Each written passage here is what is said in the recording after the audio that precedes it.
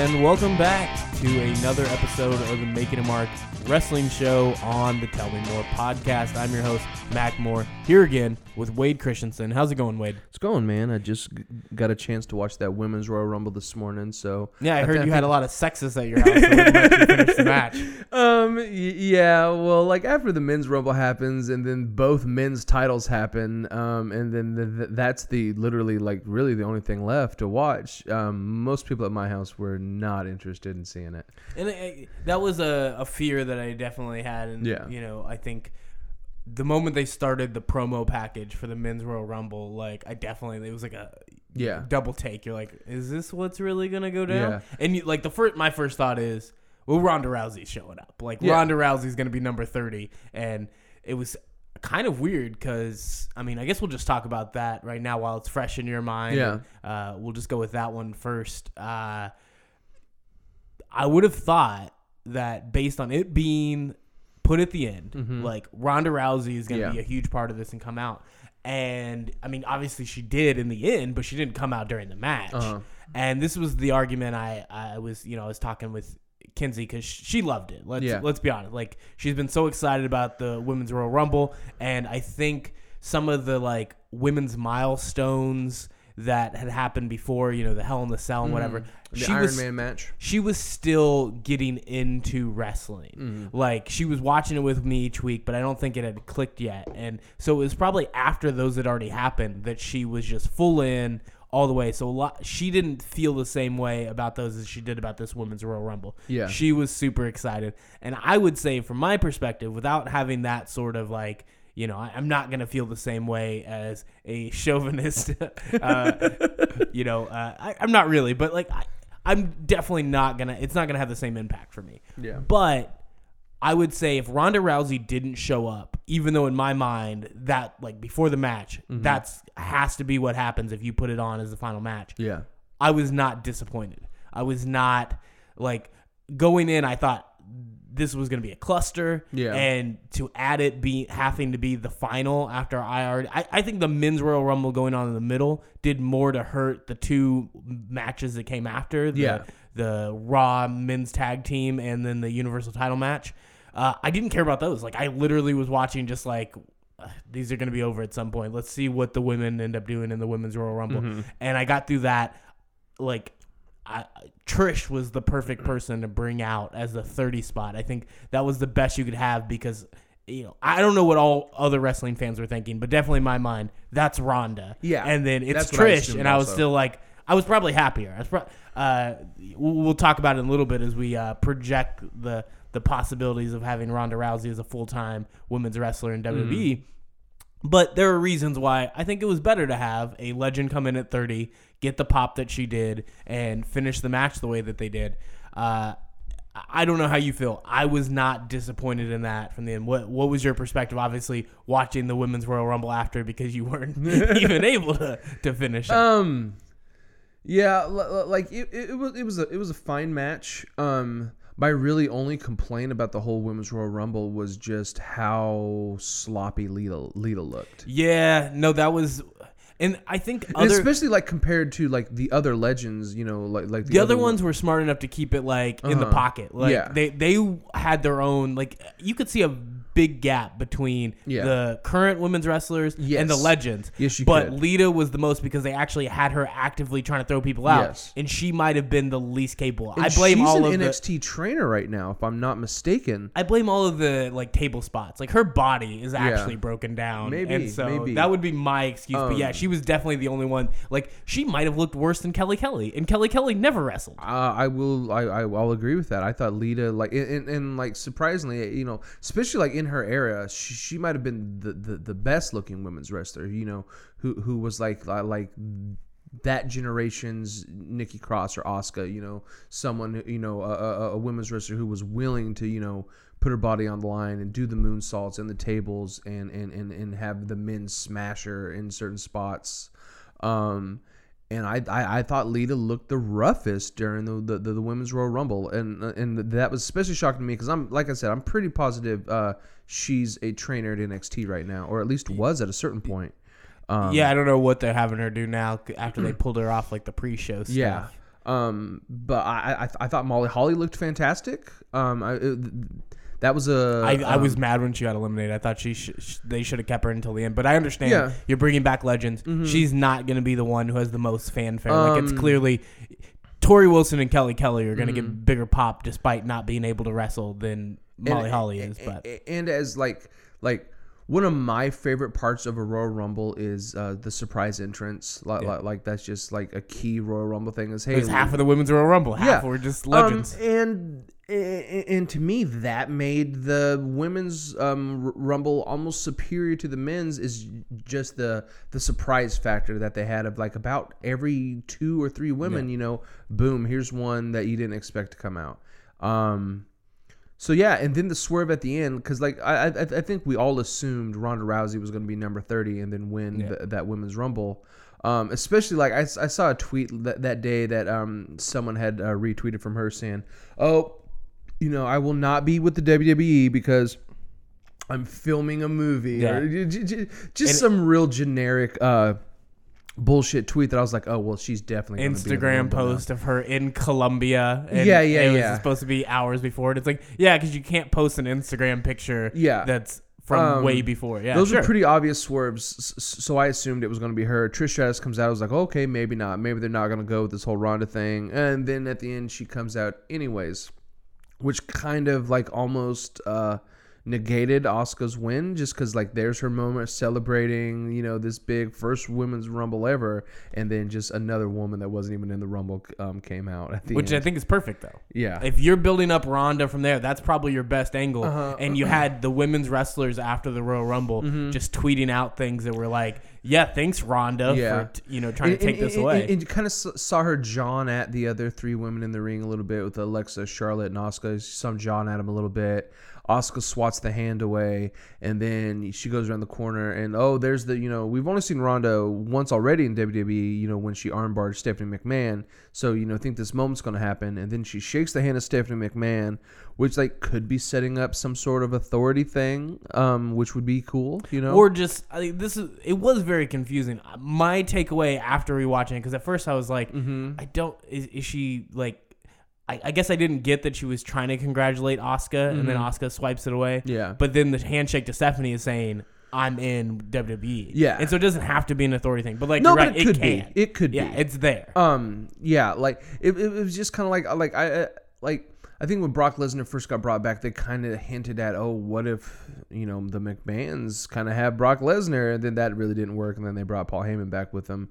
But it was kind of reminiscent of that, kind of cool, kind of like, hey, maybe Stephanie McMahon might have, her little enforcer over here that, like, I assume with Ronda Rousey is that she's going to be booked just like the female Brock Lesnar at this point. I don't think she's going to be making a lot of TV appearances, and probably just a couple.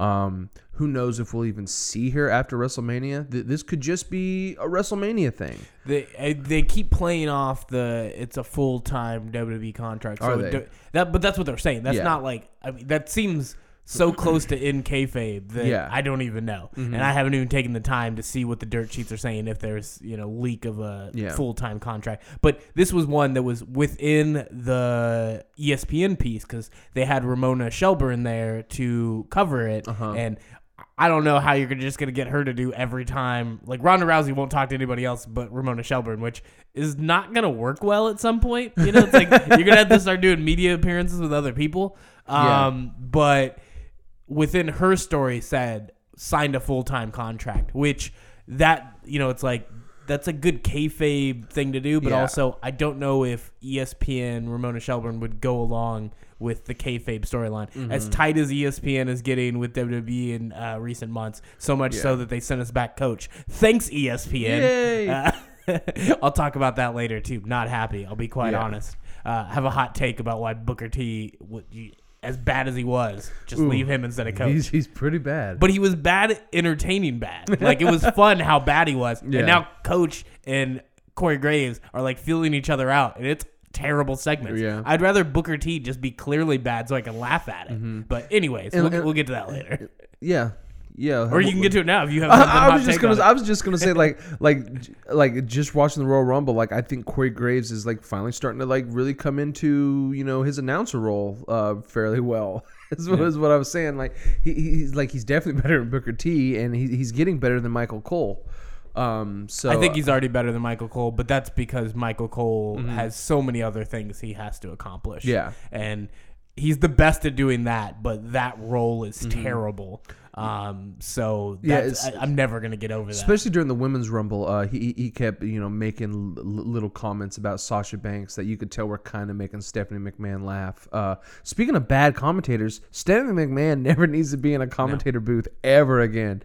Her just nonsensical comments the whole time. The only thing that made sense was like there's always weird spots where the announcers kind of say something that doesn't quite make sense, and the only thing she could do well was pick at them for fucking something up. And why would you pick at them? You haven't said a relevant thing this entire time. Like, no, they're talking about things that are currently happening, and then it's just like, oh, Michael Cole saying something relevant, Corey Graves saying something relevant, long pause, Stephanie McMahon going, well, Becky told me her outfit tonight is what represents the future. Like, well, what the fuck are you talking about? No one's talking about Becky Lynch. No one's talking about the future. Like, that had nothing to do with anything. So yeah, thumbs up for Corey Graves. Thumbs down, Stephanie McMahon. Yeah, it's one of those things you just have to deal with it. Yeah. I mean, in fairness, I think Stephanie gets a lot of shit for not being able to do promos, and she cuts really good promos. It's all about how much. Yeah. She's always too much. But in general, delivering it, while other people have crapped out promos, Stephanie has nailed most of the ones she has to do. If she does 10, I'd rather she did like 6. Yeah. I think that's my biggest problem with Stephanie in the ring. Obviously, announcing work is something different, and she's not very good at it. And Stephanie McMahon's much better when we're not seeing her at the very beginning of every show, every fucking week, and then more times during the show. It just seems that whenever she's around, the show mostly focuses on her, which is a weird thing with her not being a performer of any type. And them not having an actual long-term storyline with the Authority anymore. It's like most of that's there. So it's like we're supposed to be aware of it still, but there's no like person that's on it. Like the closest was the Bayley thing, and they let that go by the wayside. Yeah, that felt pretty quick.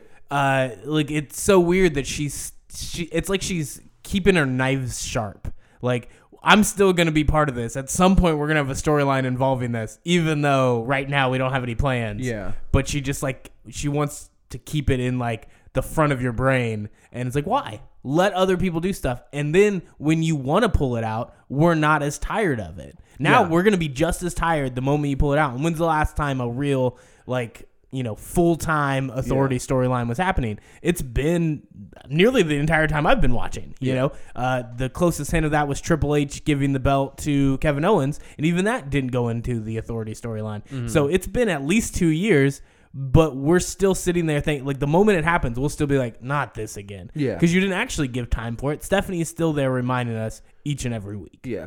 It's the Big Show effect where they try to book the Big Show as this big, devastating monster that he can finally be a fucking, meat-eating giant or whatever the hell he's trying to say.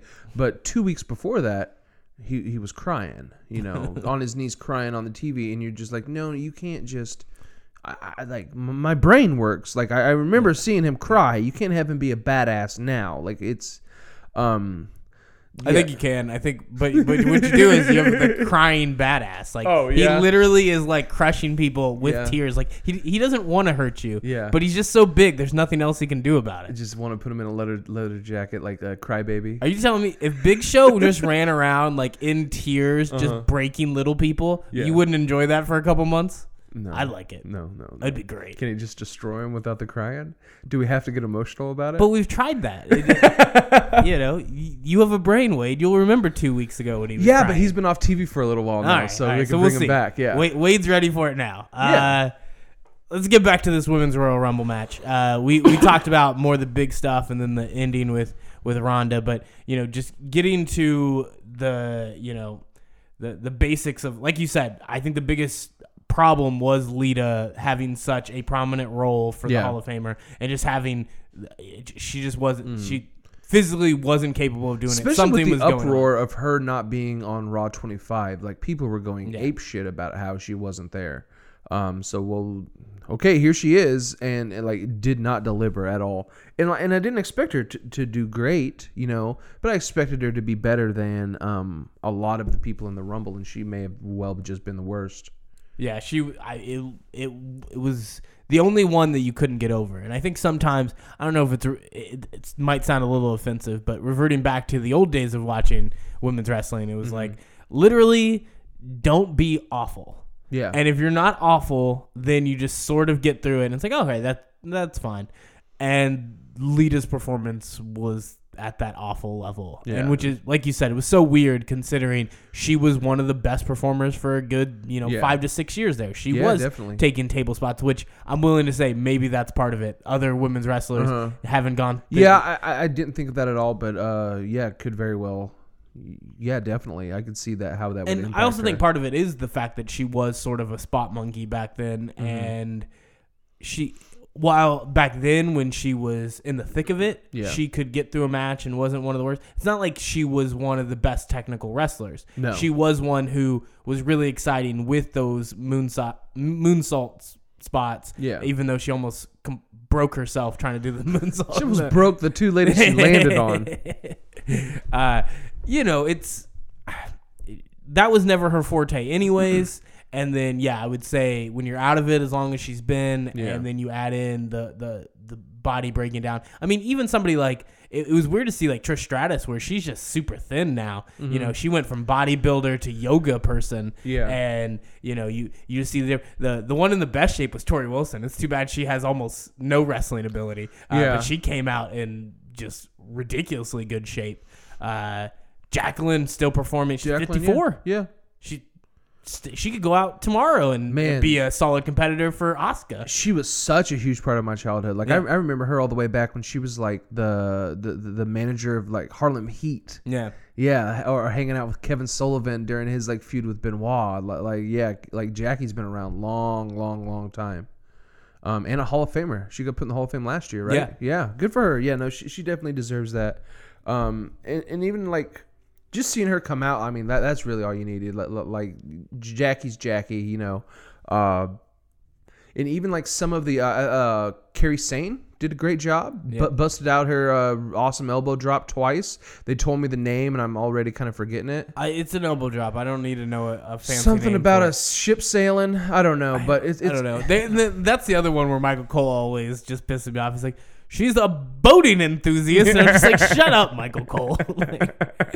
She's a pirate. If she's going to be a pirate, just say she's a pirate. Yeah. I don't need you breaking kayfabe in the middle of this.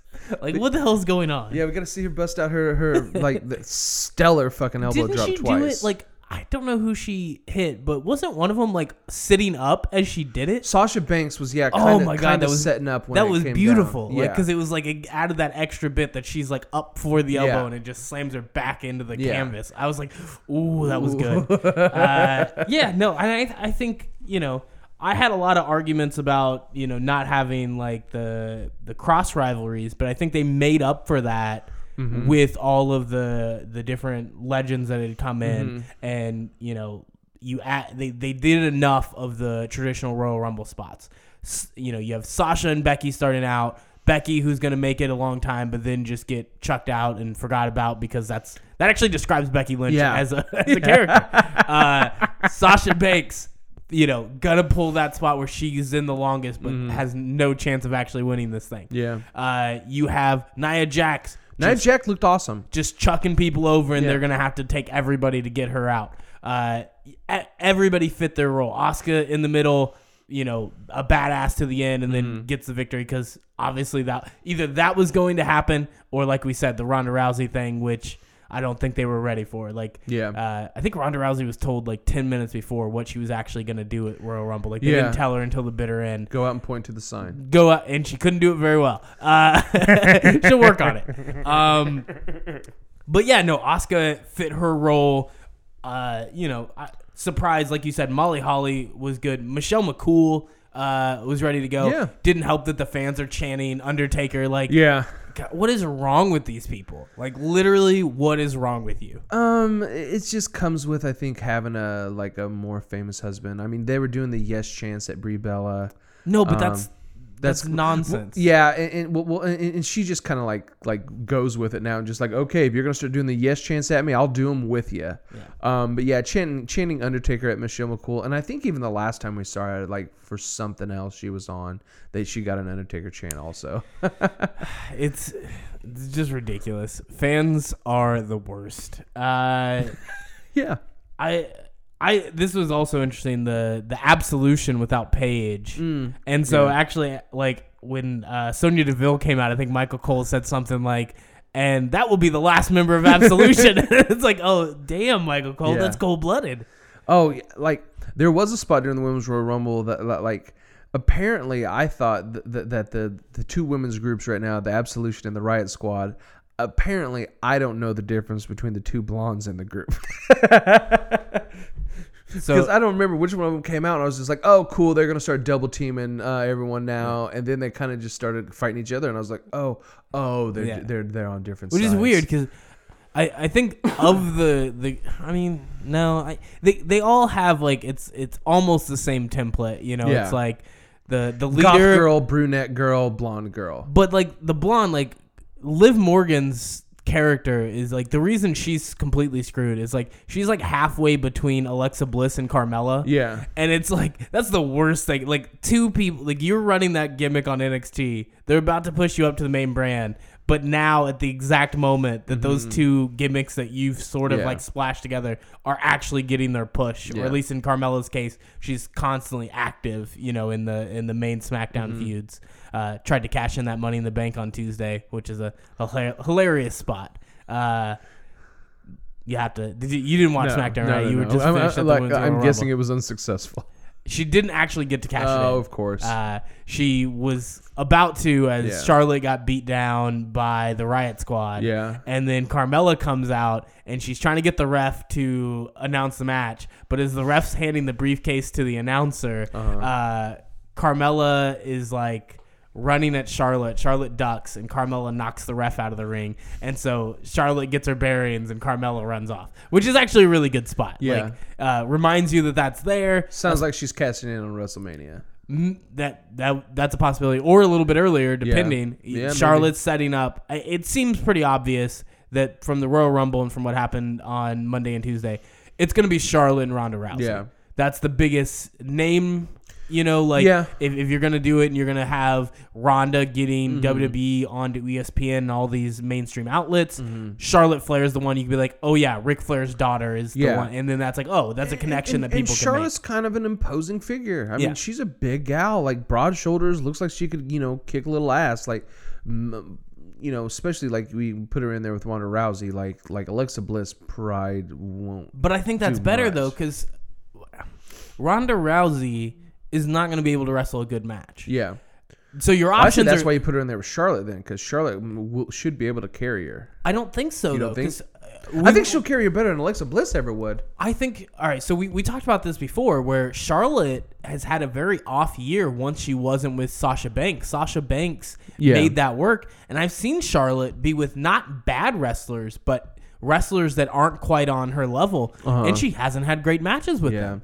And when you look at somebody like Ronda, where they're not going to be able to have a good match, and it's not just a carry, Ronda needs to look dominant. Like, if you're planning this out, you're going to have her come in and essentially going to have a squash match. I think Alexa Bliss, reimagine that Nia Jax match with Alexa Bliss. Yeah. Found a way to get squashed, but still make it entertaining and, come out the other end not being just, I think you could have looked at that and thought Alexa Bliss is no longer championship material. That's at least not the thought, because she still has the belt. She could have found a way to make that look entertaining without it just being a simple squash match. Yeah. And with Charlotte, I'm not sure if that's the capability. I'm not sure what the plan is, because I don't think you get to bring Ronda without her looking strong. Yeah. And so that's gonna require Ronda to put in a lot of time, and I don't even think it's possible. I mean, there have been people with great wrestling backgrounds, judo backgrounds, and they still take years Yeah. to get prepared. Ronda's in the middle of a major film movie shoot. You think she's going to put the time in between now and WrestleMania to make sure that match like fits? She wasn't even putting the time in to train for real fights. Yeah. So yeah, I doubt she's very. She was committed definitely for this training. one. She had a poor training plan. Whatever. We're not going to get into the UFC talk because there's a lot for us to say. I know I'm not actually qualified to say it. I just have a lot of shit to say about UFC stuff.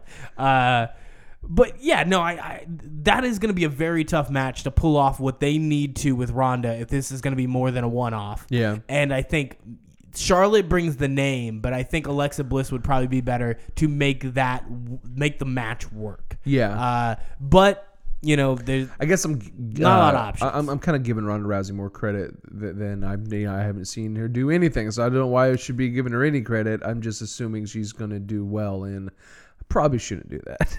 Well, I mean, she can do well just being like, okay, if she's going to come in and it's like she's going to put somebody in one of her submission holds, then you're fine. If she's right there with Shayna Baszler and at least figuring out the basics, then it's possible to pull something off. But you're putting her in with Charlotte, who her whole thing, her best matches, she is beating the living crap out of her opponent. That puts you in a tough spot to figure it out. If Ronda can't sell a point to WrestleMania, how is she going to sell a big boot from Charlotte? I have a lot of reasons to think that match might be problematic. Yeah, definitely. So yeah, I think that's what they're going to go with, and I say that I don't want to go into that match and think, oh, this is going to be a bust. Like I don't want to be that person who's just telling everybody, just wait.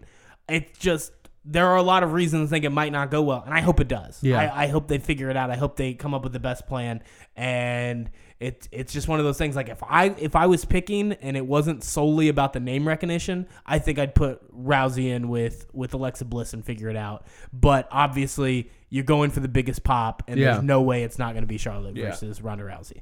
I feel like there's other things. We didn't even talk about this. Kenzie's favorite part, so I have to bring it up. The Bella Twins coming out. As Nikki came out, like Kenzie got excited, but then she was like, wait, it should have been the Bellas coming out together. I'm like, they can't come out together. Yeah. Like one at a time. And then sure enough, the next entrant, Brie Bella. A lot of great spots, and we'll talk about this when we talk about the Men's Royal Rumble. Well booked. I think there were things in the Women's Royal Rumble where obviously they don't know how to throw each other over ropes. And in fairness, there are men's wrestlers who too often are throwing themselves over the rope. Well, just the physical part of it where their head's barely above that top rope. Yeah. So, that's going to be pretty difficult.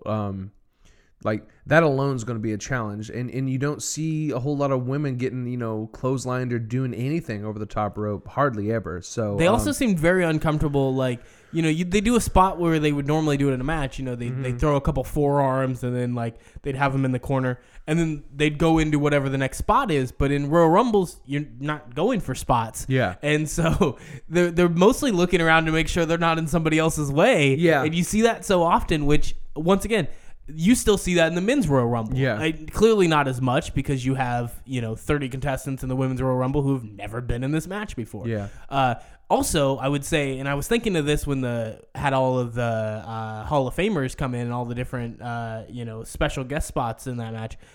They had actually been in more Royal Rumble type situations because there used to be a decent amount of battle royals back in the day. I don't think there's been a couple in the men's division in recent years. There haven't been a lot for women. Yeah, it's a pretty rare thing. But I think, it wasn't like all the time, but there was a decent amount of women's battle royals in the early 2000s. Especially on pay-per-views. Yeah, well, not even just pay-per-views. Like, they'd have ones on, Monday to, pick the number one contender. And that seemed like a go-to in the early 2000s for both the men's and the women's division. And they've sort of cut back on that. Yeah. And so I was thinking that. I was like, oh, yeah, some of these women they've had to throw the other person over the rope. But it's the ones who haven't wrestled in 10 years. Yeah. And then the new ones are like, I don't know what to do in this match. They haven't performed in any sort of battle royal type situation. But other than that, like the booking of it, whether it was smooth, like throwing people over, going from spot to spot, they booked it well. They had different legends go up against each other, yes, or different legends versus young people. You had perfect spot of Ember Moon coming in. I thought that was a weird one to have her with the messed up arm, but you got the spot with Asuka, which was really good. Trish Stratus, Mickie James. Yeah, that was they took the time on that one, and then I feel like I've told the story to Kinsey, but she just didn't remember, and she's like, "Wait, what's the story there?" And I'm like, "Don't worry, lesbian angle." Yeah. Which is sad that every time it's like, even as it's like, this is the women's revolution. Yeah. You've turned them into actual wrestlers, and one of the biggest spots the people got hyped for is, oh yeah, remember the time they had that lesbian angle? Yeah, when she was the single white female? Yeah. Remember that? So yeah. Remember how all their matches were just staring at Mickie James' ass cheeks the whole time? Remember all that?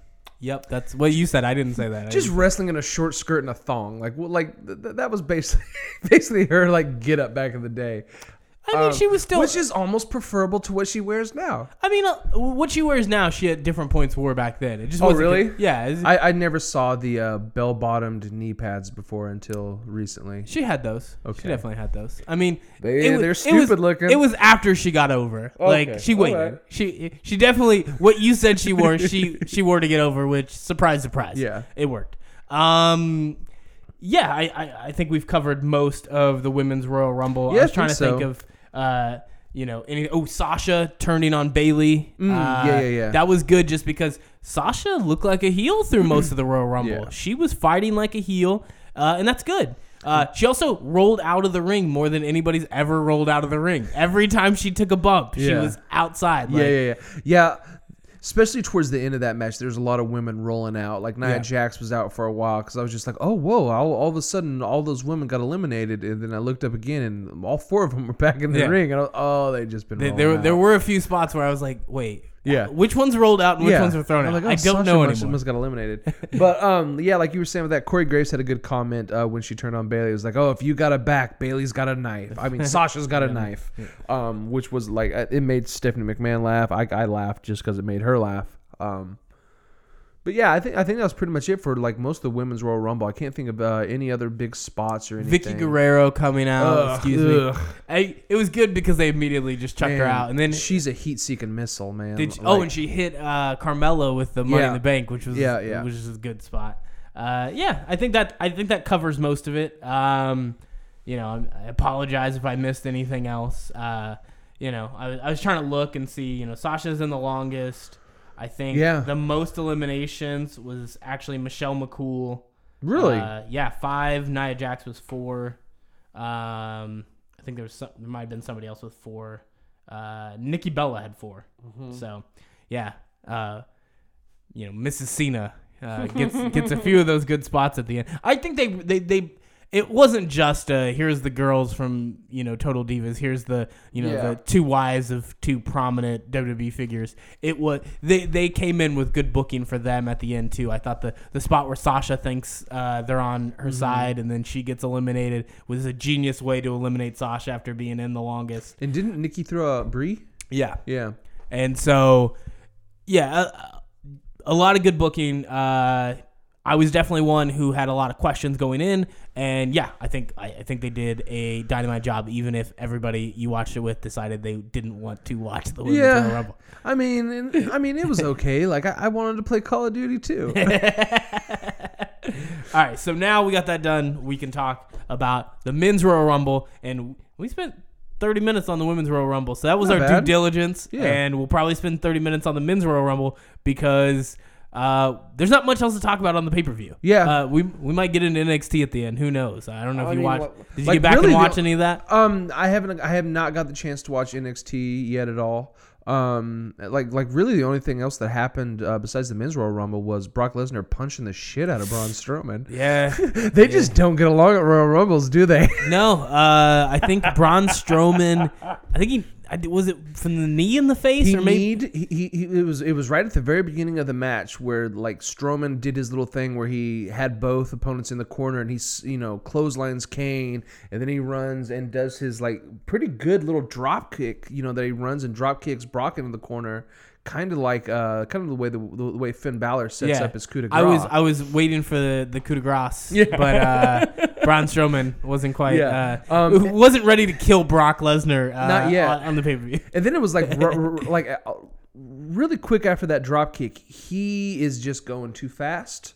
And just he's kind of slips and knees Brock Lesnar right in the face. And then that's when you hear Brock Lesnar scream, "Slow the fuck down." And he just no-sells the knee, stands up, and punches Braun Strowman in the side of the head, dropping him. It's pretty good. Pretty good. I go, "Oh, shit." And like everyone in the living room just kind of like got quiet really quick, and then we just kind of like real quick they show a clip of Paul Heyman on the outside of the ring, and he had the same look on his face that we all did, like, oh, okay, now what? like what happens now? But yeah, and like after that, it just seemed like Braun's confidence was a little not all the way there. He wasn't full on Strowman for a little bit. He was definitely he was definitely just like, okay, I really don't want to get punched in the side of the fucking head again. That was brutal. And then the fact that WWE kept replaying him punching him in the head was really, really unexpected. But a good moment and probably the best moment out of that whole match. Yeah. Like everything else was just everything else was just falling into place. But yeah, seeing a little bit of realism right there. Pretty sweet. It was solid. It still didn't get me back into the match. And no. Part of this was the men's Royal Rumble just being something that it was one of the most well booked Royal Rumbles I've seen in a very long time. Yeah. I think last year I was very happy with the Royal Rumble, and I was particularly happy with down the stretch. They have something dynamite in Roman Reigns' ability to have everybody think he's going to win and to play off of that. Yeah.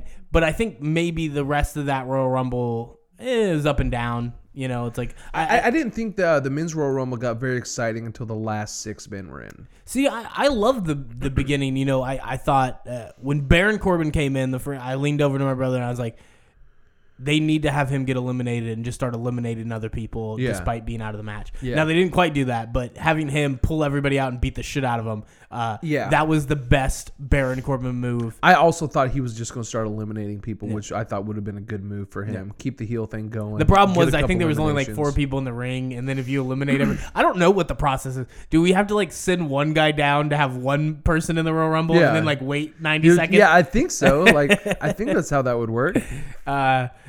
But yeah, like I thought that was good. Then attacking Heath Slater and having Heath Slater just be hit by everybody as they came down. Everybody. And then to have his moment to be Sheamus throws him back in the ring and then to eliminate Sheamus immediately was genius. Like that was just a great... I don't know how many people thought that was coming. You know, it's like you just see Heath Slater get hit so many times. You think he's just the punching bag and then he gets to eliminate Sheamus.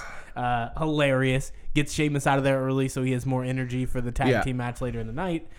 Even though I didn't care about that one either. Sorry. Although, good, they booked the ending well. I didn't watch the rest of the match, so I can't tell you what they did for the rest of it. But the moment Jason Jordan is sitting there doing a little concussion protocol to himself, letting Seth Rollins get beat, God, they're doing that storyline perfectly. And once again, I can say it every podcast, yes, the initial idea to have Jason Jordan as Kurt Angle's son is stupid. The way they've executed it since then is great, and if you don't see the value in that, go fuck yourself. They're doing like a pretty good job with the slow burn with him. It's a slow build up that they probably should use with most superstars. Is give them time to establish something and then hit it home. Instead of just like, we're just going to try with the Grand Slam this first pitch, and even if we don't make it, we're going to say it was a Grand Slam, and you're going to accept it anyways. It's kind of what they do with most of the other superstars. So, yeah, I will agree with you on that point of, like, the storyline's stupid, but they're doing a good job with the slow burn. And, yeah, that was really the only good thing about their match was the ending where he just, I'm going to, after Seth Rollins gets his ass kicked, I'm going to get tagged in and then just go, no, my head hurts still. Tag you back in, you lose. Yeah, good way to end that match. And Sheamus like getting eliminated from the Royal Rumble quick definitely did make sense because of, he's getting ready to win the tag belts after that. So I'm glad they didn't just, throw him out and then have him lose that match also. It was good booking for Sheamus, who I'm a huge fan of. And like, I guess at this point, I gotta say that I think it was a couple podcasts ago, I was talking about how I'd read online and everything he has spinal stenosis. Well, that can't be true if he's still, competing in all these matches. There's no way he would still be, doing that. There's no way they would let him. So, and he hasn't worked a softer style in the slightest. He has been taking like less bumps. I noticed that like he's kind of doing the comeback. Cesaro's doing most of the taking the bumps. So maybe he has something, but it's definitely not as serious as whatever they were saying. Yeah. So I think with Sheamus, like whatever the injury is, couldn't be that bad. Yeah. And they're going to keep having Cesaro right there. If they need to have Cesaro run that for a little while, that might just be as a little bit of rest to have Sheamus do the hot tags. And that match I didn't care too much for, but I was noticing the Men's Royal Rumble, they had only 2 NXT guys. Yeah, usually like Royal Rumble is a pretty good sign of like what NXT guys are getting called up soon. But with the 2 they had, I don't think we're going to see Almas or Adam Cole that quickly on the main roster. Andrade still has the belt. Yeah, and Adam Cole's still in like what I would say is the middle of this storyline he's doing with what is their name? The Undisputed Era? Yeah, it's a terrible name. Pretty dumb name. But yeah, it kind of seems like he's in the middle of that storyline, so I don't see him coming up anytime soon either. But it was good seeing him. Like I don't really watch NXT a lot, so it was good seeing him in a WWE ring. Pretty talented guy. I think he'd be a great cruiserweight. Yeah, it's a shame. It's a shame that that we still have 205 Live, because that's going to pigeonhole a lot of these NXT guys coming up. I will say, I know you didn't watch the NXT TakeOver. Not yet, no. There is like one spot where, they set up 2 chairs together. And so instead of like the spot where they drop them on the seat of the chair, they drop Adam Cole on the like top. Like whoa, the back? Yeah, like the 2 backs together. Yeah. Oh, and it's like, okay. Yeah. So that was a pretty mean spot. There's a lot of good stuff, so we're not going to get into it too much. Maybe we could talk about it on the next podcast. Yeah. But TakeOver is pretty good, and then you have to go look at Johnny Gargano's jacket that he wears, because it literally looks like what the Bludgeon Brothers probably thought they were making. It's like that's the professional version, and then the Bludgeon Brothers is like what happened when it's like they made it for like a 7th grade like home ec class, and like they got an F. They got an F for it. That's what the Bludgeon Brothers outfit is. And they had an interesting moment on SmackDown. They're setting them up to face the Usos at some point.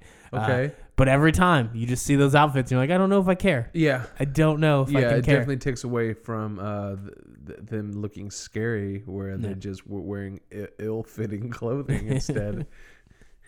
Like, it really does look like some sort of like, they were trying to teach each other how to sew, and then they're like, it's like, I don't know if this looks right. It's like, just cut it with the scissors. Just cut it.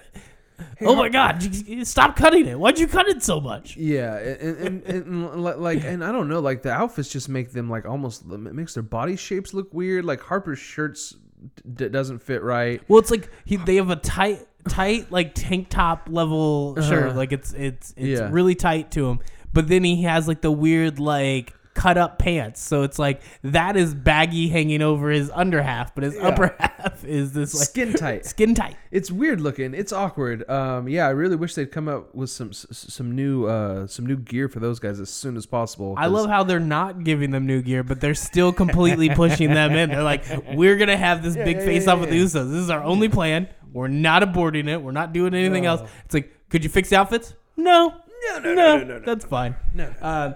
But yeah, the NXT guys having Andrade, like he was in it for most of the. He was in there for quite a while, yeah. He around like 30 minutes, like so he was in for a while, but that's it. I'd have to look. I don't know how many they traditionally have, but that doesn't seem like too many. And then, like you said, usually somebody, there's 2 or 3. Ty Dillinger was at the 10 spot, which I think was mostly just for the 10 gimmick, but like.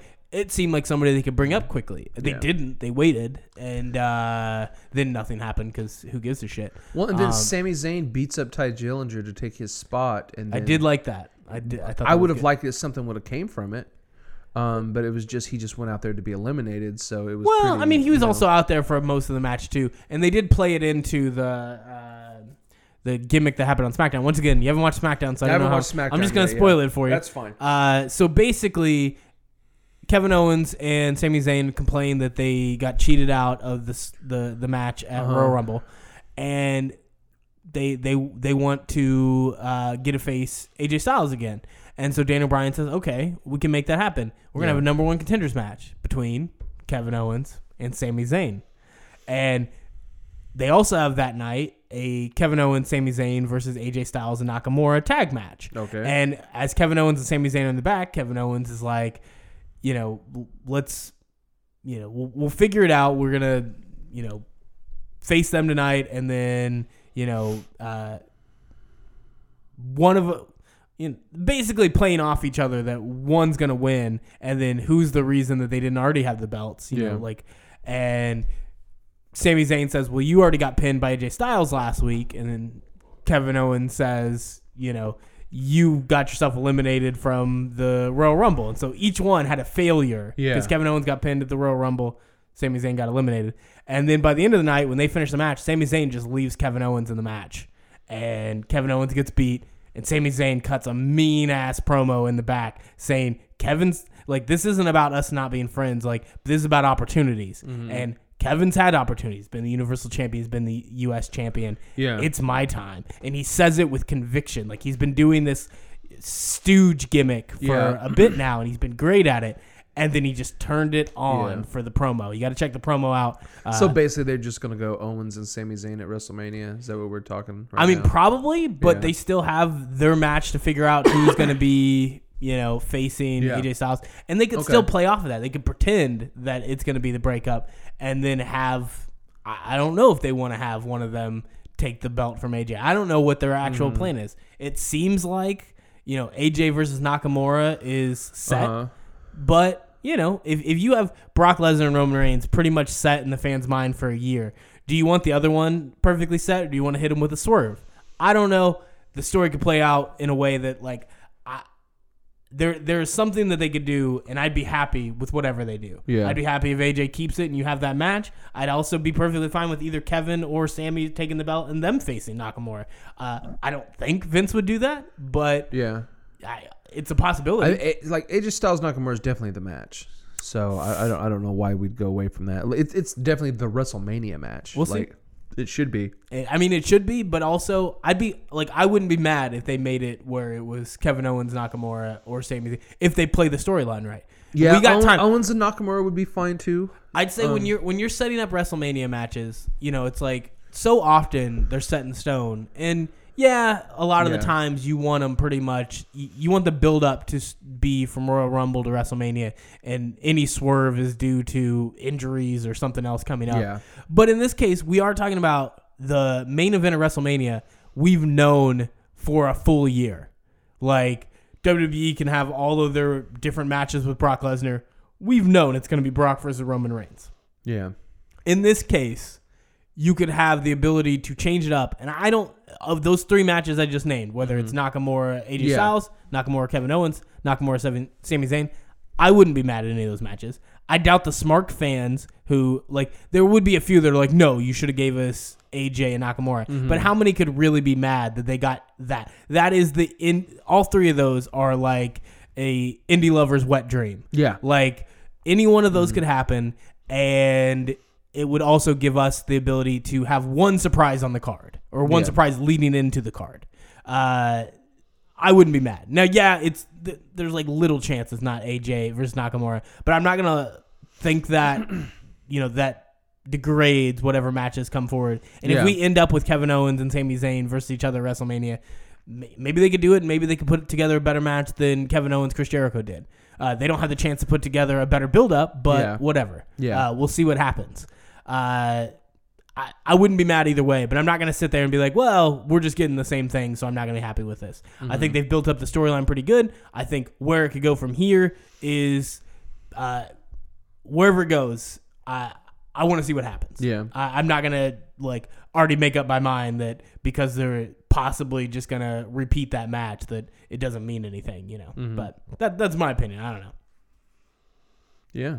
I mean, yeah. Any of those 3 matches would be fine. I think the way to go at this point would just like give the like, especially the SmackDown fans, give them what they want. Like they get so little, give them what they want and have AJ Styles Nakamura like that be the match. And that's even been hinted at as a rivalry for like quite a few months now, where they had a little moment with AJ Styles and Nakamura in the ring that didn't last very long, but it was a little like, hey, what do you guys think of this? And the crowd went crazy, and then it was quickly done. So yeah, I definitely think the match is like to let those two go at it, especially like two, huge New Japan stars going at it together, and then let Owens and Sami Zayn have their match, because I think those two can definitely have a better match, and I've seen them have better matches than any of the Kevin Owens AJ Styles matches. That's not a match I ever want to see again. That was God damn, that was so disappointing. I mean, they still haven't actually had a one-on-one match, really. Yeah. And that's probably why it's also so disappointing. I'm sure, like, if they had any matches at house shows, they were probably pretty good, but nothing I saw on TV was worth a damn. Yeah. But, I know Kevin Owens and Sami Zayn to bring the fucking house down. So, Owens and Zayn, WrestleMania. AJ Styles, Nakamura, WrestleMania. I'd be pretty happy with that. I'd be fine with Nakamura and Kevin Owens too. Maybe not Nakamura, Sami Zayn. Like that'd be a great match. It'd be a great match. Just not WrestleMania level. Not yet. Not without no build up. Yeah. If it was something they'd been working on, like kind of like hinting at for a whole year. Not for the WWE Championship. Yes. Not for the championship. That's fair. That's fair. I will say also, I mean, you could already know that these two matches are set, and that still be a benefit to have Kevin Owens and Sami Zayn have some, some leave it open that they might get into the match, because the AJ Styles Nakamura, as good as the match may be, that build up has some question marks, and they already showed that. Nakamura had his best promo a couple weeks ago, and that, right didn't even have right before the Royal Rumble, right? You're talking about kneeing people in the faces. Is that the correct promo?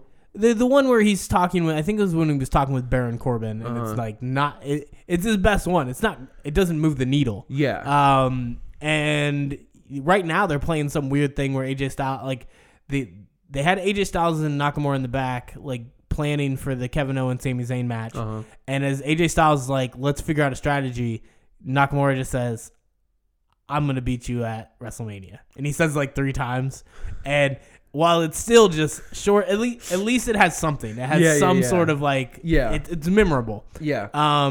But then at the end, AJ Styles like, are you kidding with me? And then Nakamura says something about, I'm going to beat you at WrestleMania, something, yes, I'm kidding with you. And then he says something else that I don't understand, so I couldn't tell you whether it was a good promo. And then he walks off, and AJ Styles is like, Are you serious right now? And like and that's like, those promos are going to be every week. Yeah, leading up to a WrestleMania WWE Championship match, leading to what should be the second most important match on the WrestleMania card. That means you probably need Kevin Owens and Sami Zayn in the thick of that rivalry to help them build it up. And then as you get closer to WrestleMania, let them curve off and just set up their match. Okay. So I think it's pretty much necessary for them to be there. Yeah. What about Dolph Ziggler coming back and it not mattering? I told you 30. I told you. When he came out, I was just like, oh shit, Mac was right. This is where they're gonna go. They're with not gonna let him win. I mean, nope. I pretty much I got up and I ran around the living room. I was doing like air punches. I'm like, I told you. Yeah. And then I sat down. I'm like, he's gonna lose. He's gonna be out immediately. Well, and they don't even like. They don't even try to give him new music. They don't even try to give him a new look. He starts doing the warming up the band in the middle of the. Hey, remember when Dolph Ziggler left a belt in the middle of the ring and walked away? Well, he's back and he's still Dolph Ziggler. He didn't even go away long enough for it to be like, oh God, he's back and he's the same. Like, you gotta admit, you didn't think they'd wait till the Royal Rumble. Like, that was each week that he didn't come back. It's like, really? Yeah. Are they not gonna do something with him? Like, Nobody expected that to last any time at all. That's some hella patience on their part. Mm-hmm. Like, they could have waited longer. But. I didn't expect him to win the Royal Rumble. Royal The Royal Rumble. But like when he came out, I expected there to be some sort of impact. He would leave. Like he went pretty quick. He was in there for in and a couple out. minutes. Guess what? The same old Dolph Ziggler's still back doing the same old shit. There was a good spot where he eliminated one person. Oh, did he? Goldust. Oh. Like he just that's the punchline is Goldust. Oh, we haven't talked about Rey Mysterio. Let's forget about Dolph Ziggler. It doesn't matter. Rey Mysterio coming back. He's in hella shape. Looking great. Looking better than ever. Got Rey Mysterio versus Adam Cole is the future of the cruiser. Actually, Rey Mysterio is. He might be bigger in 205. He might be. That's why he beefed up. He's like, I'm not going to 205 live. Yeah, but there was a lot of stuff coming out after that they can't agree on a long-term deal, probably because of the 205 live situation. So one good spot from him. Like, people got excited. Probably not going to come back for a full-time run. That's a shame because, I mean, Rey Mysterio, in terms of babyface wrestlers, might be one of the greatest babyfaces of all time. Like, what could you ever do to Rey Mysterio to turn him heel? Like, nothing. I can think of this. Yeah, but it wouldn't work. But it wouldn't work just because of his moveset and his look. Like he's bright colors. He's and always masks. the underdog. He can't not be the underdog. He's Even with the wrestlers keep getting smaller. Yeah. Rey Mysterio with the indie guys. If he's on 205 Live, he might still look like the underdog. Yeah, like size wise. Just from being so much being so much smaller than everybody. His whole look, everything about him is just like, you're gonna get cheered no matter what. Like you can't do moves like Rey Mysterio. Like no one's gonna see a 619 and go boo. Like oh yeah, he killed a guy with that move once. Boo. Like no, he's fucking. It's the 619. All of his flippy moves are the best. That's why like anytime anyone sees a Lucha Libre wrestler, they're like, oh, who's that? Rey Mysterio? Like, because he has become, like, he's Mexico's Hulk Hogan. Like, he's the Lucha Libre Hulk Hogan. That, like, I know all my friends, anytime they see the guy with the mask, they're like, oh, Rey Mysterio. Just like any of my other friends, like, oh, you watch wrestling? Like, oh, the Hulk Hogan stuff. Like, he's synonymous with that style of wrestling. Good to see him back. I'm a huge Rey Mysterio fan. I have a Rey Mysterio mask at home. Like, he's the man. But yeah, I've been a huge fan of him since I was a little kid. So, really cool to see him back, and especially like bringing a legend back that can still go in the ring and move. Great, absolutely great seeing Rey Mysterio. And so looking at a couple of other spots. Obviously, Kofi Kingston had to have his fancy spot, which Naomi kind of. Yeah, we didn't mention that for the Women's Royal Rumble, which those spots are hilarious because particularly Naomi. So imagine she jumps over onto the people and then ends up keeping herself in by getting onto the barricade. Mm-hmm. Then she crawls over to get to the chair. Mm-hmm. The rule is you can't have 2 feet on the ground. Yeah. She literally just has to hop back into the ring. Which I think is what Kofi Kingston did for a lot of that, was just hop on 1 foot. And, now I got 1 foot on this stack of pancakes. Yeah. So funny. Hilarious. And the crowd goes mild. I want to see over the next, before the next Royal Rumble, this might actually be a good gimmick for a Drew Gulak with his damn PowerPoint presentations. Have somebody that comes in and the Royal Rumble rules leave too much open for cheaters and liars and da-da-da-da-da. Yeah. And be like, we need to fix this. It's the Shawn Michaels rule, man. One of his feet hit the ground, so they had to hurry up and go, oh, well, both feet hit the ground. So basically, you could just hop on 1 foot the whole time. You could even switch whatever foot you're hopping on, and it's fine. It's fine. You won't be eliminated, which kind of takes away something from the Royal Rumble, especially with, Kofi used to have some sweet, he almost gets eliminated just to come back in and get eliminated. He had some sweet ones, and last year and this year have both kind of been not great. What did he do last year? I think last year was maybe Big E caught him or something, and maybe carried him around. Well, I was trying to think of how many. I don't know if I was watching. He's done so many that I get them mixed up. There was one that was him. He hopped on a chair, a desk chair, one year. There was one he was up on the turnbuckle, but now they have the it's the full they got the TV screen. The TV screen on it, and he got kicked off, and his chest hit that, Yeah. But he held onto it and was just hanging off. And like that one, it was good because. And then I think maybe like maybe Big E helped him then, but I remember one year he was on the barricade, like somehow got eliminated, like it was somehow ended up on the barricade, and he ran and jumped from the barricade back onto the ring, and it was fucking great. I think back in the day, John Morrison he like caught the barricade, like the Naomi spot, but he didn't need to like roll over 6 people. He jumped and he caught onto it Spider-Man style and then climbed onto it and then jumped back into the ring. That's awesome too. So things like that. Yeah, the pancake thing was more for the humor, and then Naomi's is just logically it seemed flawed. It's like, why are you still on the chair? Like you've added more chances of getting eliminated because you didn't just hop it back in the damn ring. What if the chair tips over? Or I was thinking Alexa Bliss kicking her off. Yeah. That would have been a great fucking spot. Great, yeah. Someone just grabbed the chair and just pulled it out from under those two feet. That would like I thought, because she was going right by Alexa Bliss. I'm like, if Alexa Bliss kicks her in the stomach and she falls out of the chair, it's like, oh, that's a great spot for Alexa Bliss. Yeah. And they had that was Alexa lost the belt to Naomi for a bit, right? That was how that was on SmackDown before she left. Yes. So yeah, I believe that's right. That would have been perfect for Alexa to do. Yeah, mostly perfectly booked match. There was a couple spots they could have booked a little bit better. But yeah, no, I think you get to the end, and especially people are just losing it. Like Nakamura. Well, what about where I think we had Roman Reigns and John Cena team up on either Nakamura or Finn Balor? I can't remember which one it was. I think it might have been Nakamura. They probably teamed up on one of them. Then there's the spot. But there's your two big dogs, like teaming up on your crowd favorite, like just giving them just nuclear heat. Like immediately the crowd's just like, "Fuck you guys! You're the two guys we don't want to win." It almost went well, except for a moment when John Cena and Roman Reigns do eye to eye. And then John Cena has to yell Shinsuke now, and like you can read his lips as he does it. Not to mention, I think John Cena he had a full conversation with Roman Reigns as they're waiting for the 619 from Rey Mysterio. Yeah. So yeah, John Cena, get a little bit better about not just completely telegraphing all of your conversations in the ring. Yeah, no, they had that set up, having Roman against Nakamura, because Nakamura, as much as I think the indie fans would have still been excited about having Nakamura win that match, Nakamura has just been treading water for most of his run on SmackDown. Absolutely. And, just giving him the belt wouldn't have worked. Like, you needed something to make, or not give him the belt, give him the Royal Rumble win.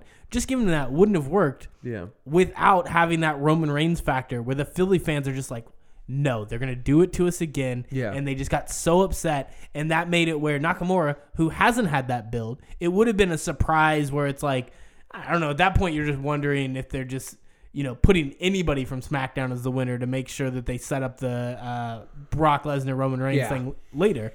I think there would have been a level of disappointment if not for the fact that there's Nakamura, there's Roman Reigns. One of them's going to freaking win, and it's probably going to be Roman. Yeah. And so, huge pop for Nakamura. Going to get a great match between AJ Styles and Nakamura at WrestleMania. I hope so. Probably going to get a terrible build-up to it. So. Yeah. I hope you enjoy in-ring work because the promos are going to be terrible.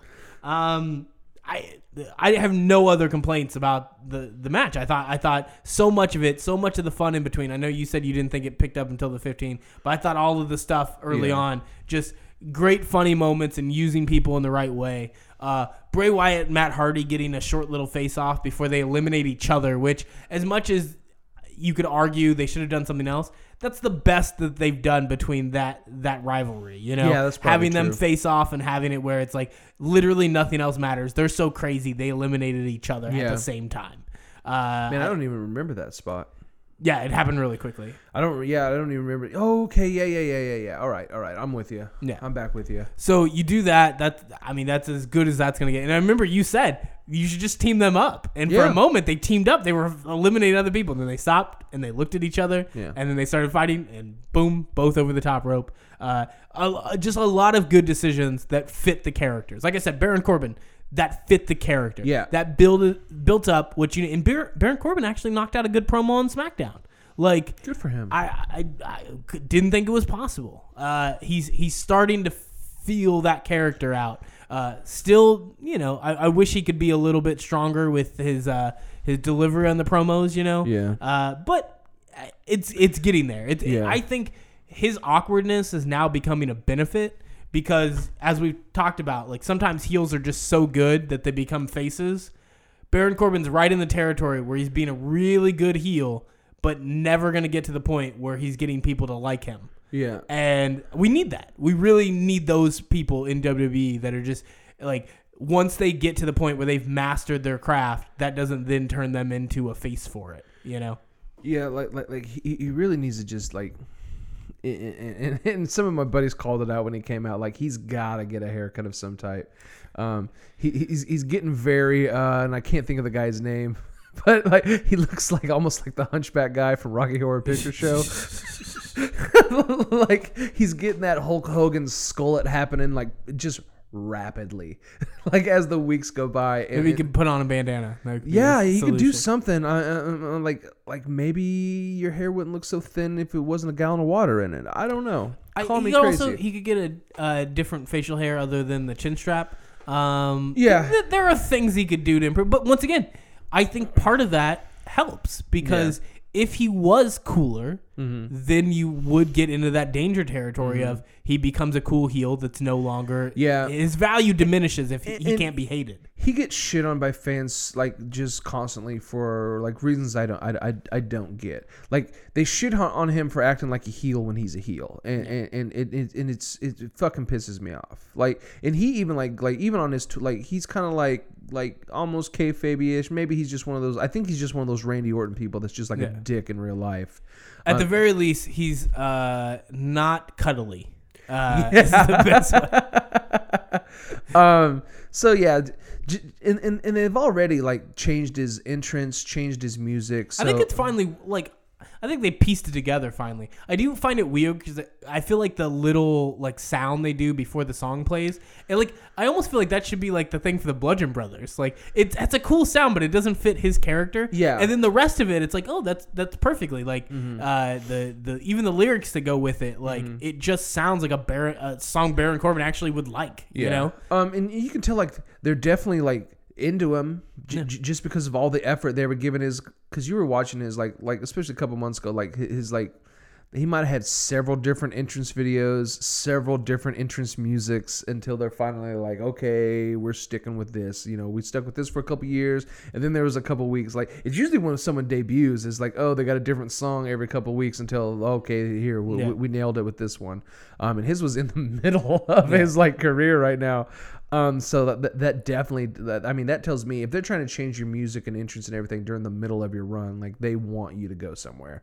And I think he could. I think he could be great. I think he's maybe one of the like not underrated but not talked about just because of he's such a heel that people don't like him. Yeah. But I think he does great heel work. I think a lot of his moves are looking better and better and better.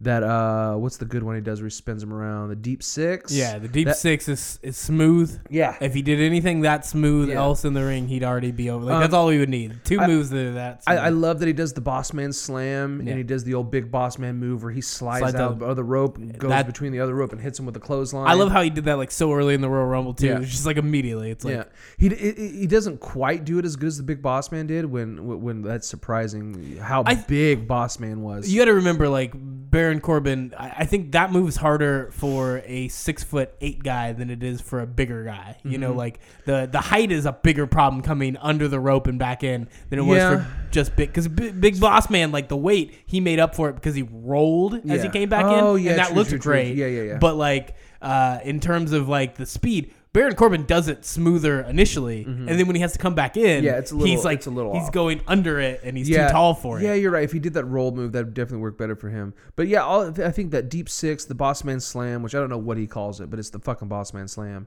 Yeah. And then the End of Days move, I even like that. It's kind of goofy like the Sister Abigail, but it works. It still is a high impact. I think the biggest problem is like when they try to do it onto like chairs and stuff, because then it's like you're basically giving yourself a rock bottom into like a steel chair. And also I find it looks better like when he like almost catches them off the ropes and does it instead of just pulling them in to do it. Yeah. Well, at least when they're running and coming off the ropes, it seems like he is catching them. And that's the problem is it's like it's a rebound finisher. Like when he initiates it, it's not good. When it's a rebound, so he needs to figure out something like I don't know.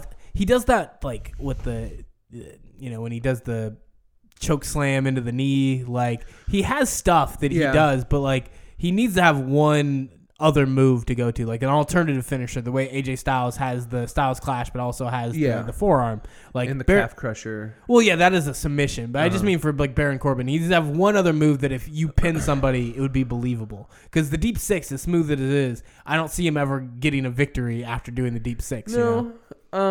And even that's sort of a reactionary move half the time. So you need something that's like, and that might be his biggest problem is like everything is reactionary. Even when he's supposed to be upset by things and he's supposed to attack people, that if he was better at that, if he was better at actually giving somebody a beatdown, I think he'd already be where he needs to be. And like he does all these punches that everyone sells really big because he's supposed to be like a 3-time Golden Glove champion. Yeah. But like the only time you hear about that is during his entrance when Michael Cole goes 3-time Golden Glove champion, and it's never really like. It doesn't help that Baron Corbin isn't throwing the punch very well. Yes. So they react big. Baron Corbin glances them, which is one of those issues you have with somebody who's like a Golden Glove champion or something. It's like he's still punching like it's a boxing, and it's like, oh, that should look better because it's more real. But it's like if you're not actually making contact, no, a Ric Flair punch is better. Yeah. Like you need to overdo it, and otherwise it just looks like, oh, you missed a punch. You missed a real punch. You know, like if he did those better, if he had better punches, better kicks, where he needs to get with somebody who's just ferocious. Like he needs to get with somebody who has some stiff freaking punches and kicks, because if he added that, the heel gimmick he has would be perfect. The problem is every time he's in that moment, he's in like even something like the Royal Rumble where he gets pissed off and starts attacking everybody. It's not as good because it doesn't have that edge to it. And being just as like a big guy as he is, just a simple big boot is like such a huge he doesn't thing. do that, right? No, he doesn't. But almost like every other guy that's supposed to be a 6'8" guy does. Undertaker, Kane, Big Cass has a fantastic big boot, as shitty as he is. It's weird. Somebody needs to tell him that. I'll go tweet at him and see what happens. Like, hey, you suck, but your big boot, fantastic. But just something like that could add so much to the character of him. And maybe like especially when you see pictures of him before he even joined NXT, like he was a big dude, like stocky NFL player, big. And now he's just kind of like a slim, skinny, fat guy, which doesn't, in an upper body business, when you don't have a good upper body, when at least he I think it was mostly because of all the fans shitting on him. He started wearing a shirt and has quit showing off his Will Ferrell stomach. But you can't be a badass, when you're out there just looking like Will Ferrell looks. You have to have he's Will Ferrell with a chest tattoo. So yeah, like just little things to like work on his character could skyrocket him potentially, but especially when you see WWE wants to, like even though he lost Money in the Bank pretty shitty, he still won Money in the Bank. That's not something that I think they just like throw around lightly. Even though Damian Sandow's won, but it's still like that was back when they had two. At least this year it was just him.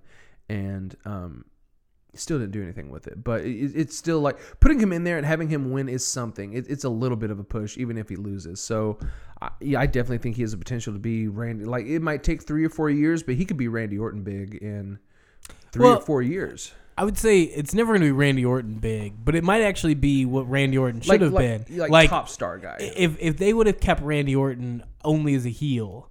Like Baron Corbin could have been that, but Randy Orton was already over with like Evolution, and then with his own stables he put together after with the Legacy and different stuff. And then the nobody else is going to have that sort of run where Randy Orton is punting legends in the head. Which is amazing that was so important to Randy Orton being so big that they had to turn him into a face so often. Like he punted enough legends in the head. how could he not be a face? Yeah. You know, and they would have kept him as a heel. I could see Baron Corbin meeting that role that Randy Orton never got to do, because Randy Orton got too over to the point they kept giving him face turns. Yes. And he should have just always been a heel. Always. Randy Orton could fit that mold and make that happen. And like I said, that's part of why I like the awkwardness that Baron Corbin has, because if you're too smooth, they're going to turn you into a face. Yeah. Or they're going to at least think about it. Yeah. Or the fans are going to treat you like a face. And it's like, Baron Corbin might be that one guy who's just enough unlikable, just enough like not quite good enough in the ring or on the mic. Yeah. And he could be the quintessential heel that will just always be hated, because in the new era, you can't just be a good heel. If you're too good, they'll start to love you. And Baron Corbin might meet that. It's the same reason I'm happy with what they're doing with Jason Jordan. Like, you have to look at it in a new way and how to craft heels. Like, it's not the same game with the way people read the dirt sheets and the way they treat all of this. You have to walk a fine line, and maybe Baron Corbin could end up being one of those guys that gets to do that. You really just have to just avoid being a cool heel. Yeah. Like, and don't sign autographs. Just and be be a hateable. dick on Twitter. Yeah. And there's a few things that you can do. And yeah, Baron Corbin meets that criteria.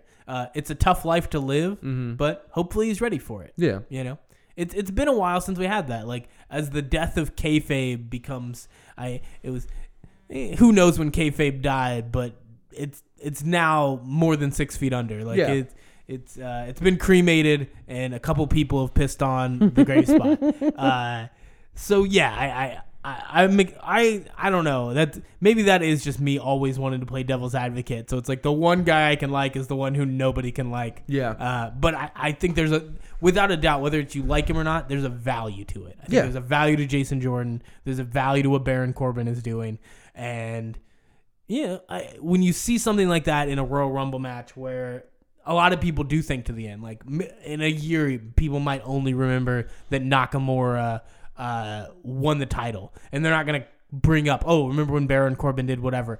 But I think that piece will always play into the next thing Baron Corbin does. It's just keeps building up that character, that I think they're on the right track with that. And yeah, I don't know how we keep talking about Baron Corbin for like 20 plus minutes, but it's important, guys. He's polarizing. Nobody else talks about it enough, so we're covering that basis. Yeah. You know, everybody's going to talk about AJ Styles and Nakamura. Everybody's going to talk about why Brock Lesnar and Roman Reigns has been penciled in for a year. Who cares? We need to get to the important stuff, like Baron Corbin's belly button. That's all we have to talk about here. And, you know, we wasted enough time. I think we're done. I think there's, like we said, you haven't watched NXT TakeOver. Not yet. We Probably might, tonight. Sorry for anybody who thought we were going to have TakeOver analysis. I don't know why you thought that, because even when we have watched it, we didn't come into the podcast with knowledge on it.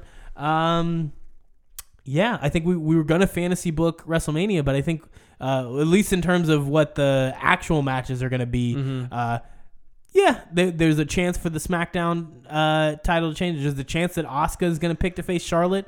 I don't think so. I think it's pretty clear that it's the. Oh yeah, they never actually like Nakamura immediately goes AJ Styles, but like we never got the chance for Asuka to say who she was facing. Charlotte cuts a promo that makes it seem pretty clear that Ronda Rousey is gonna face her, but like that also seems ridiculous. That the first thing to indicate what's gonna happen is Charlotte, not Asuka, who won and gets to pick. Yeah, that's pretty shitty. It seems weird, but yeah, I would say, you know, unless something changes drastically in the near future, Brock Lesnar, Roman Reigns for the Universal, AJ Styles, Nakamura for the WWE Championship. Yeah, more you're gonna have Charlotte versus Ronda for the SmackDown, and you're gonna have Asuka versus.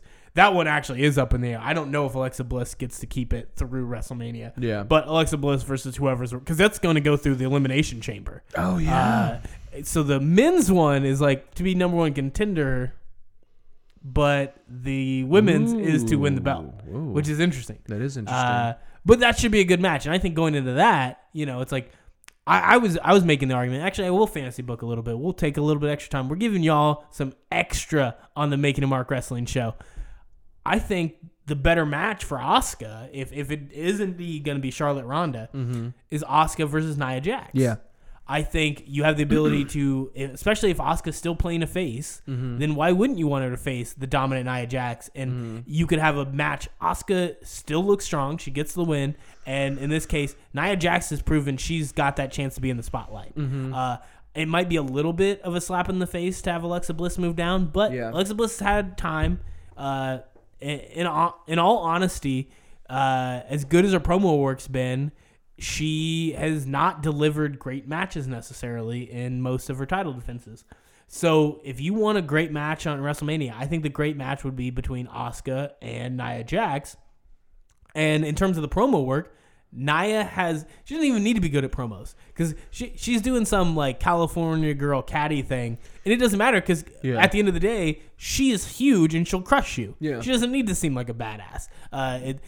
Along the lines of your like criticism of Big Show, unless Nia Jax is out there crying every week, I think she can sound however she sounds and then just go out and crush the person. Yeah. You have her against Asuka, and Asuka having to figure out a way to take down the Beast, in this case, the women's division Beast.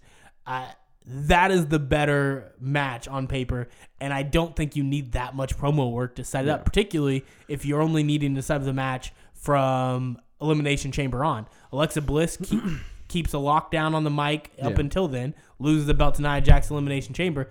A couple months of WWE building up the idea that it's Asuka versus this dominant force in Nia Jax. Can the streak survive Nia? Perfect. Yeah. You've got the match set up. So that's what I would do. And then the other three, I don't even know if I have if I was fantasy booking, if there's anything different I would want. I'm not like the fans who are mad about the Brock Lesnar Roman Reigns. I think long-term storytelling is great, and they did it. Whether you're happy with it, whether you were pissed off because you knew before, well, don't read the dirt sheets and just live with it. Brock Lesnar's matches, I think, were as good as they were going to be. Yeah. They were done a certain way, and maybe you don't like that style, but they were executed perfectly for what the plan was. I think going into the Roman Reigns match, the way that they've had Roman Reigns go against John Cena, the timeliness of putting the Shield back together, I think going into that match, that's the perfect time to have Roman be like, not only did I take down the Undertaker streak take down the Undertaker WrestleMania, Brock Lesnar took down the streak. I now took out Brock. So I took down Undertaker and the guy who broke Undertaker's WrestleMania streak, and now I'm Universal Champion. And considering he hasn't been the champion in, 2 years? A year and a half at least? Yeah. That means all the wrestling fans can shut the fuck up about their Roman only gets pushed. He hasn't been the champion in nearly 2 calendar years. And that was perfectly set up.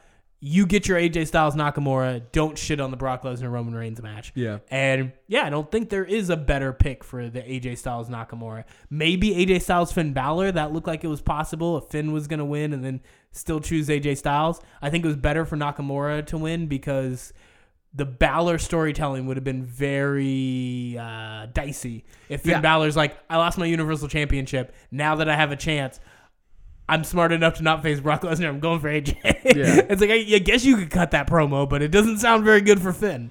So that might be a better match in the end as going back to the AJ Styles Finn Balor bout.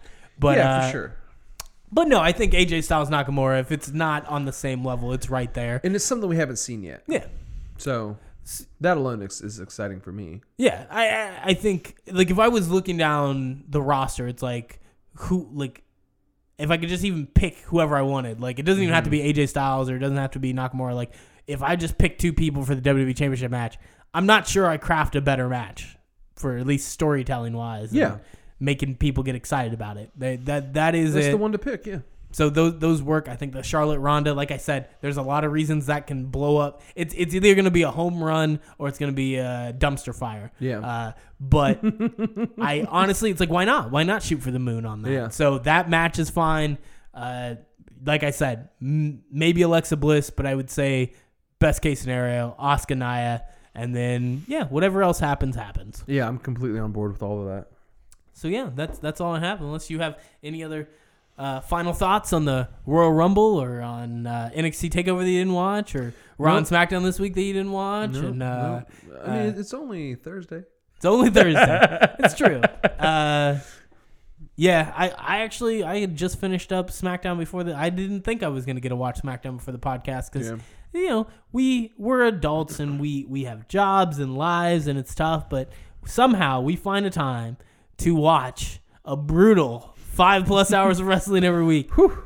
And then we come back and we tell you guys what we think. And we're happy to have you, and we're happy that you joined in to listen to the Making a Mark Wrestling Show on the Tell Me More podcast.